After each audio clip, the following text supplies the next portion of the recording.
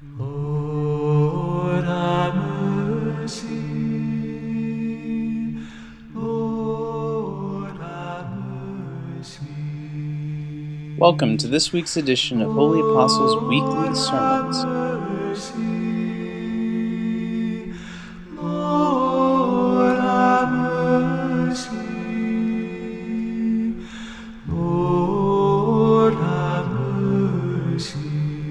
Master, him that proclaimeth the gospel of the holy apostle and evangelist Luke. May God, through the intercessions of the holy, glorious, all-honorable apostle and evangelist Luke, grant utterance with great power unto thee that proclaimest the good tidings, unto the fulfillment of the gospel of his beloved Son, our Lord Jesus Christ. Amen. Wisdom, attend. Let us hear the holy gospel. Peace be to all. And to thy spirit. The reading of the holy gospel according to St. Luke. Glory to thee, O Lord. Glory to thee. Let us attend. The Lord said this parable.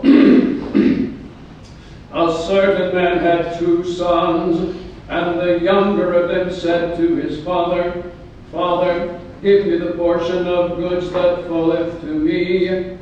And he divided unto them his living. And not many days after, the younger son gathered all together and took his journey into a far country, and there wasted his substance with riotous living. And when he had spent all, there arose a mighty famine in that land, and he began to be in want. And he went and joined himself to a citizen of that country, and he sent him into his fields to feed swine. And he would fain have filled his belly with the husks that the swine did eat, and no man gave unto him. And when he came to himself, he said, How many hired servants of my father's house have bread enough and to spare, and I perish with hunger? I will arise and go to my father, and I will say unto him, Father, I have sinned against heaven and before thee, and am no more worthy to be called thy son. Make me as one of thy hired servants. And he arose and came to his father. But when he was yet a great way off, his father saw him, and had compassion, and ran, and fell on his neck, and kissed him. And the son said unto him, Father, I have sinned against heaven and in thy sight, and am no more worthy to be called thy son. But the father said to his servants, Bring forth the best robe, and put it on him, and put a ring on his hand, and shoes on his feet, and bring hither the fatted calf, and kill it, and let us eat and be merry. For this my son was dead, and is alive again. He was lost, and is found. And they began to be merry. Now his elder son was in the field, and as he came and drew nigh to the house, he heard music and dancing. And he called one of the servants and asked what these things meant. And he said unto him, Thy brother is come, and thy father hath killed the fatted calf, because he hath received him safe and sound. And he was angry, and would not go in. Therefore came his father out, and entreated him. And he answering said to his father, Lo, these many years do I serve thee, neither transgressed I at any time thy commandment, and yet thou never gavest me a kid. that I might make merry with my friends, that as soon as this thy Son was come, which hath devoured thy living with harlots, thou hast killed for him the fatted calf. And he said unto him, Son, thou art ever with me, and all that I have is thine. It was meet that we should make merry and be glad. For this thy brother was dead, and is alive again, and was lost and is found. Glory to thee, O Lord.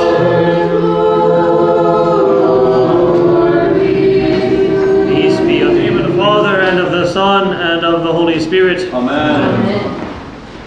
As you know, this is the second Sunday of the Triodion, the second of 3 preparatory Sundays we have in the time leading up to the season of Great Lent, the Great Fast. And if there's one overarching theme of the season of the Great Fast, it is repentance. If you come, even now, if you were at Vespers last night, or if you come next week and you listen to the hymns that are sung at Vespers, you listen to the hymns that we sing throughout the week. If you come during the first week of Great Lent and you listen to the canon of St. Andrew, and you will hear this overwhelming, what should we say? The church is provoking us to repent, pushing us in that direction. And so we have appointed to be read today this parable from St. Luke's Gospel, which is perhaps one of the most famous and beloved parables that the Lord ever told. And we commonly refer to it as the parable of the prodigal son, although that's not in the parable itself anywhere. That's a title we give to the parable. But we could just as easily call it the parable of the unrepentant son. There's a reason we don't do that, but I'll tell you later. We could perhaps even more reasonably call it the parable of the compassionate father. Because, I have to say, given the parable, he's obviously the star of the show. The parable, I think, is fairly familiar to all of us. A certain man had 2 sons. Now, obviously, this is the man in this parable represents the Lord God. He has 2 sons, and the 2 sons represent for us human nature. And in fact, specifically that first, or the younger son, the first one the parable talks about, but the younger one, who goes to his father and says, "Give me my inheritance before the time, so that I can go and spend it however I desire." And I'm trying to limit myself. I know I have a tendency to talk too long, so I don't want to go into too much detail. But that whole exchange between the younger son and his father is shot through with the self-centeredness of the younger son and the compassion of the father, right? So what does it mean if you're a son and you go to your father and say, "Give me my inheritance"? It basically means, "I wish you were dead," right? When do you get an inheritance? Whenever your father dies. So the fact that he asks for the inheritance even before his father's passed from this life is in itself kind of a slap in the face. Give me my inheritance. I don't want to wait for your death. I'm tired of waiting for that. Just give me what you owe me. And the compassion of the father is that he gives it to him. Even though within rights he could have said no, or, "You know what, that's such a terrible thing to say to your father, I'm going to disown you and give all of it to your older brother." Nothing. He gives it to him.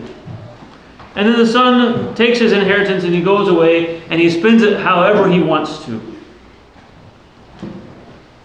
In utter depravity. Which his older brother is quick to point out whenever he comes back, by the way. He spends it indulging all of his passions. Which is probably not any secret to us that if you have enough money, you can do whatever you want. So here's a young guy with very little self-control and all of a sudden lots of wealth, and he goes and he blows it however he wants. But we have to remember that this is a parable concerning God and the human race. And the wealth that God freely bestows upon the human race is His own image. And the response that He gets from the human race, starting with Adam and continuing down to our day, to us, is a repudiation of that gift and a desire to follow our own way. God in His mercy does not leave us in this condition, because this parable points to us the way out. That young man, after he had blown everything, spent everything, was utterly impoverished, and now we're speaking in a spiritual sense, right? He's hit what they call rock bottom, right? And he's so badly off that he goes and he joins himself to a citizen of the country which he has moved to. The country that he has moved to is described only as far away. Well, where are you if you're far away from God?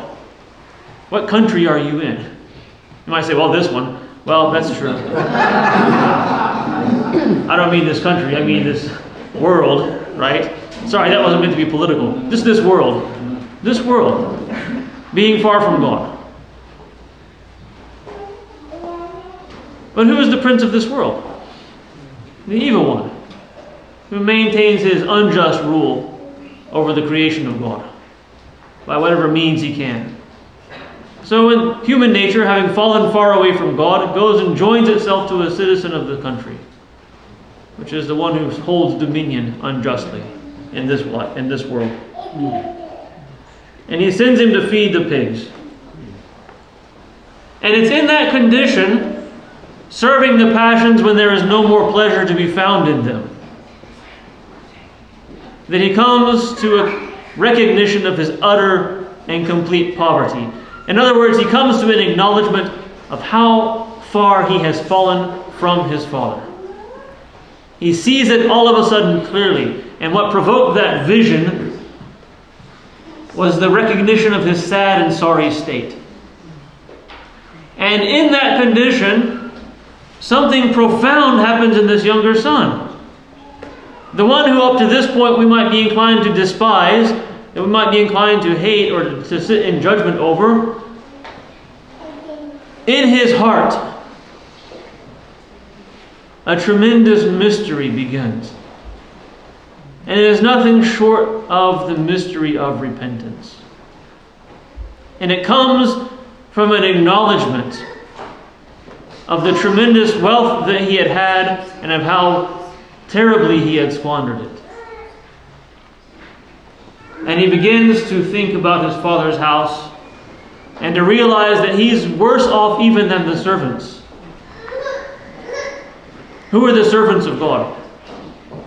The angels. The angelic powers. He is descended from his rightful place above them to live so far below them. And he says, they have plenty.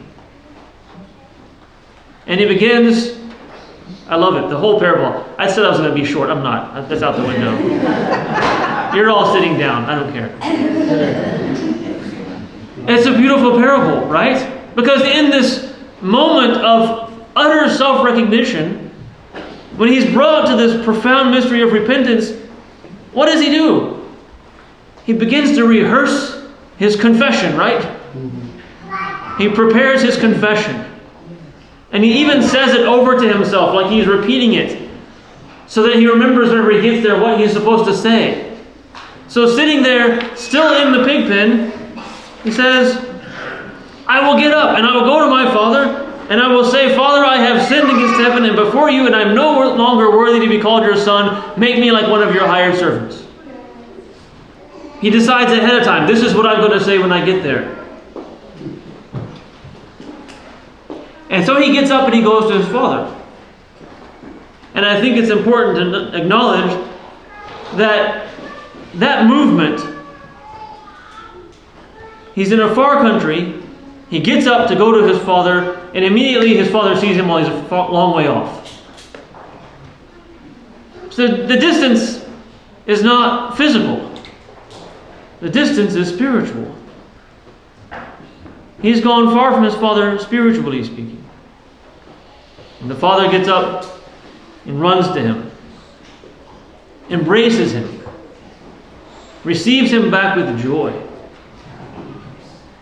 And in this, it's a profound image, right? It always brings me to tears, I apologize. But in this condition, in this setting, in this very emotionally powerful experience, he begins to babble out his confession, right? He begins to say the words that he rehearsed in the pig pen. Father, I have sinned against heaven and before you. I'm no longer worthy to be called your son. Make me like one of your hired servants. And the response of the father to the son is silence. There's nothing to say. Because he's already been forgiven. It was not the forgiveness of the father that was necessary, but the repentance of the son which was necessary. The father simply turns to the servants and orders them to prepare the feast to celebrate the return of this prodigal son. Now, if the parable ended there, we would all be joyful, right? But it doesn't end there. Because there's another character that is very important for us to see. And that is this older son. He's in the field and he hears the music and the dancing, and he calls one of the servants and he asks what's going on, and he says, well, your brother came back. And your father has killed the fatted calf because he's back safe and sound. He's pulled out all the stops and initiated a tremendous festival to welcome him back in. And this older brother, which I think we have to be honest with ourselves and say that we sympathize with a little bit, was angry and he would not go in. And so for the second time, the father goes out from himself, goes out from his house, goes out to his son, and asks him to come in. And the older son enumerates the sins of his younger brother and explains why it is not fair that he should be welcomed back in this condition. And then he goes on to enumerate his own virtues. Many years I have served you, and I never transgressed any of your commandments at any time, and you never even gave me a kid that I could have a celebration with my friends. And the father's response is, son, you're always with me. More than that, everything I have is yours. Everything I have is yours by right. Belongs to you. You want the kid, take the kid. But it is meet, that it is proper, that we should make merry and be glad, because your brother, not that he's gone away and come back, but that he's risen from the dead. He was dead and is alive again, he says.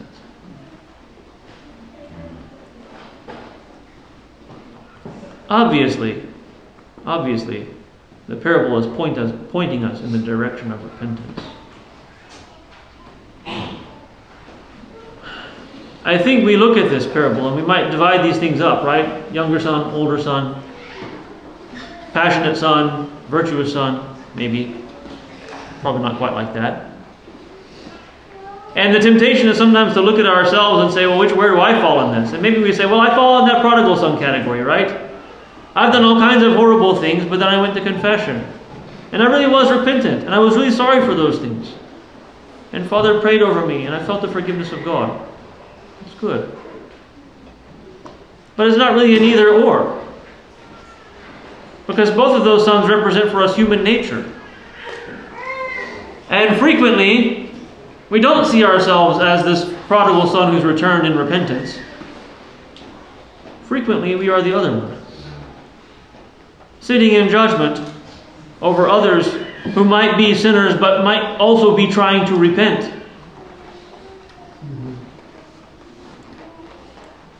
This older brother is the spiritual brother of the Pharisee from last week's parable, right?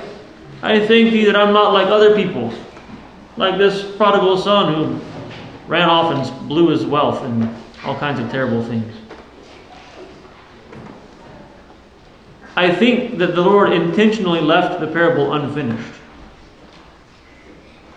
Because if we were to come to that conclusion, maybe I'm this older brother, and the Lord said, and he stayed outside of the house, never to return again, where does that leave us? Despair, right? I see the repentance for the younger one, but I don't see it for the older one. But the Lord intentionally left the parable unfinished. How? The response of the father and the older brother standing outside, not yet having decided whether he will go back into that house or not. That's where it is. Because whenever you and I realize that we're also that older brother, we have to understand that it is time for us to repent. Are we going to stand outside, sitting in judgment over all the people walking inside? What did the Lord say to the Pharisees? The kingdom of heaven is open, and the harlots and the publicans go in before you. How dare we to sit in our own righteousness and judge? And this is a key theme of the great fast which is already coming upon us.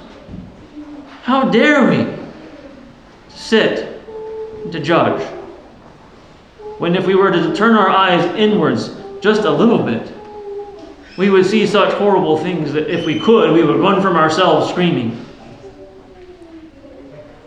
And therefore, the season that the church appoints for us of Great Lent is precisely a time for self-knowledge, to come to an understanding of what is truly within us. And having come to that understanding, to refrain from this temptation to sit in judgment over someone else, but to rather acknowledge that we ourselves have distanced ourselves from God. We have gone from God far away. And it is not that God withholds His forgiveness from us and that He sits in judgment over us. Trust me, I tell you, His forgiveness is already there. What remains is for you and for me to repent, to come to self-knowledge, to acknowledge our failures before God, and to seek Him out for the remainder of our days. And I tell you, if you adopt this path, which is none other than the Christian path, that we may complete the time of our life in peace and repentance, right? This is the Christian life. If you put your feet on this path even a little bit, you will find God. And you will see that He does indeed forgive. To God, the Holy Trinity, the Father, the Son, and the Holy Spirit, be all glory, honor, and worship in the ages of ages. Amen. Christ is in our midst. Yes.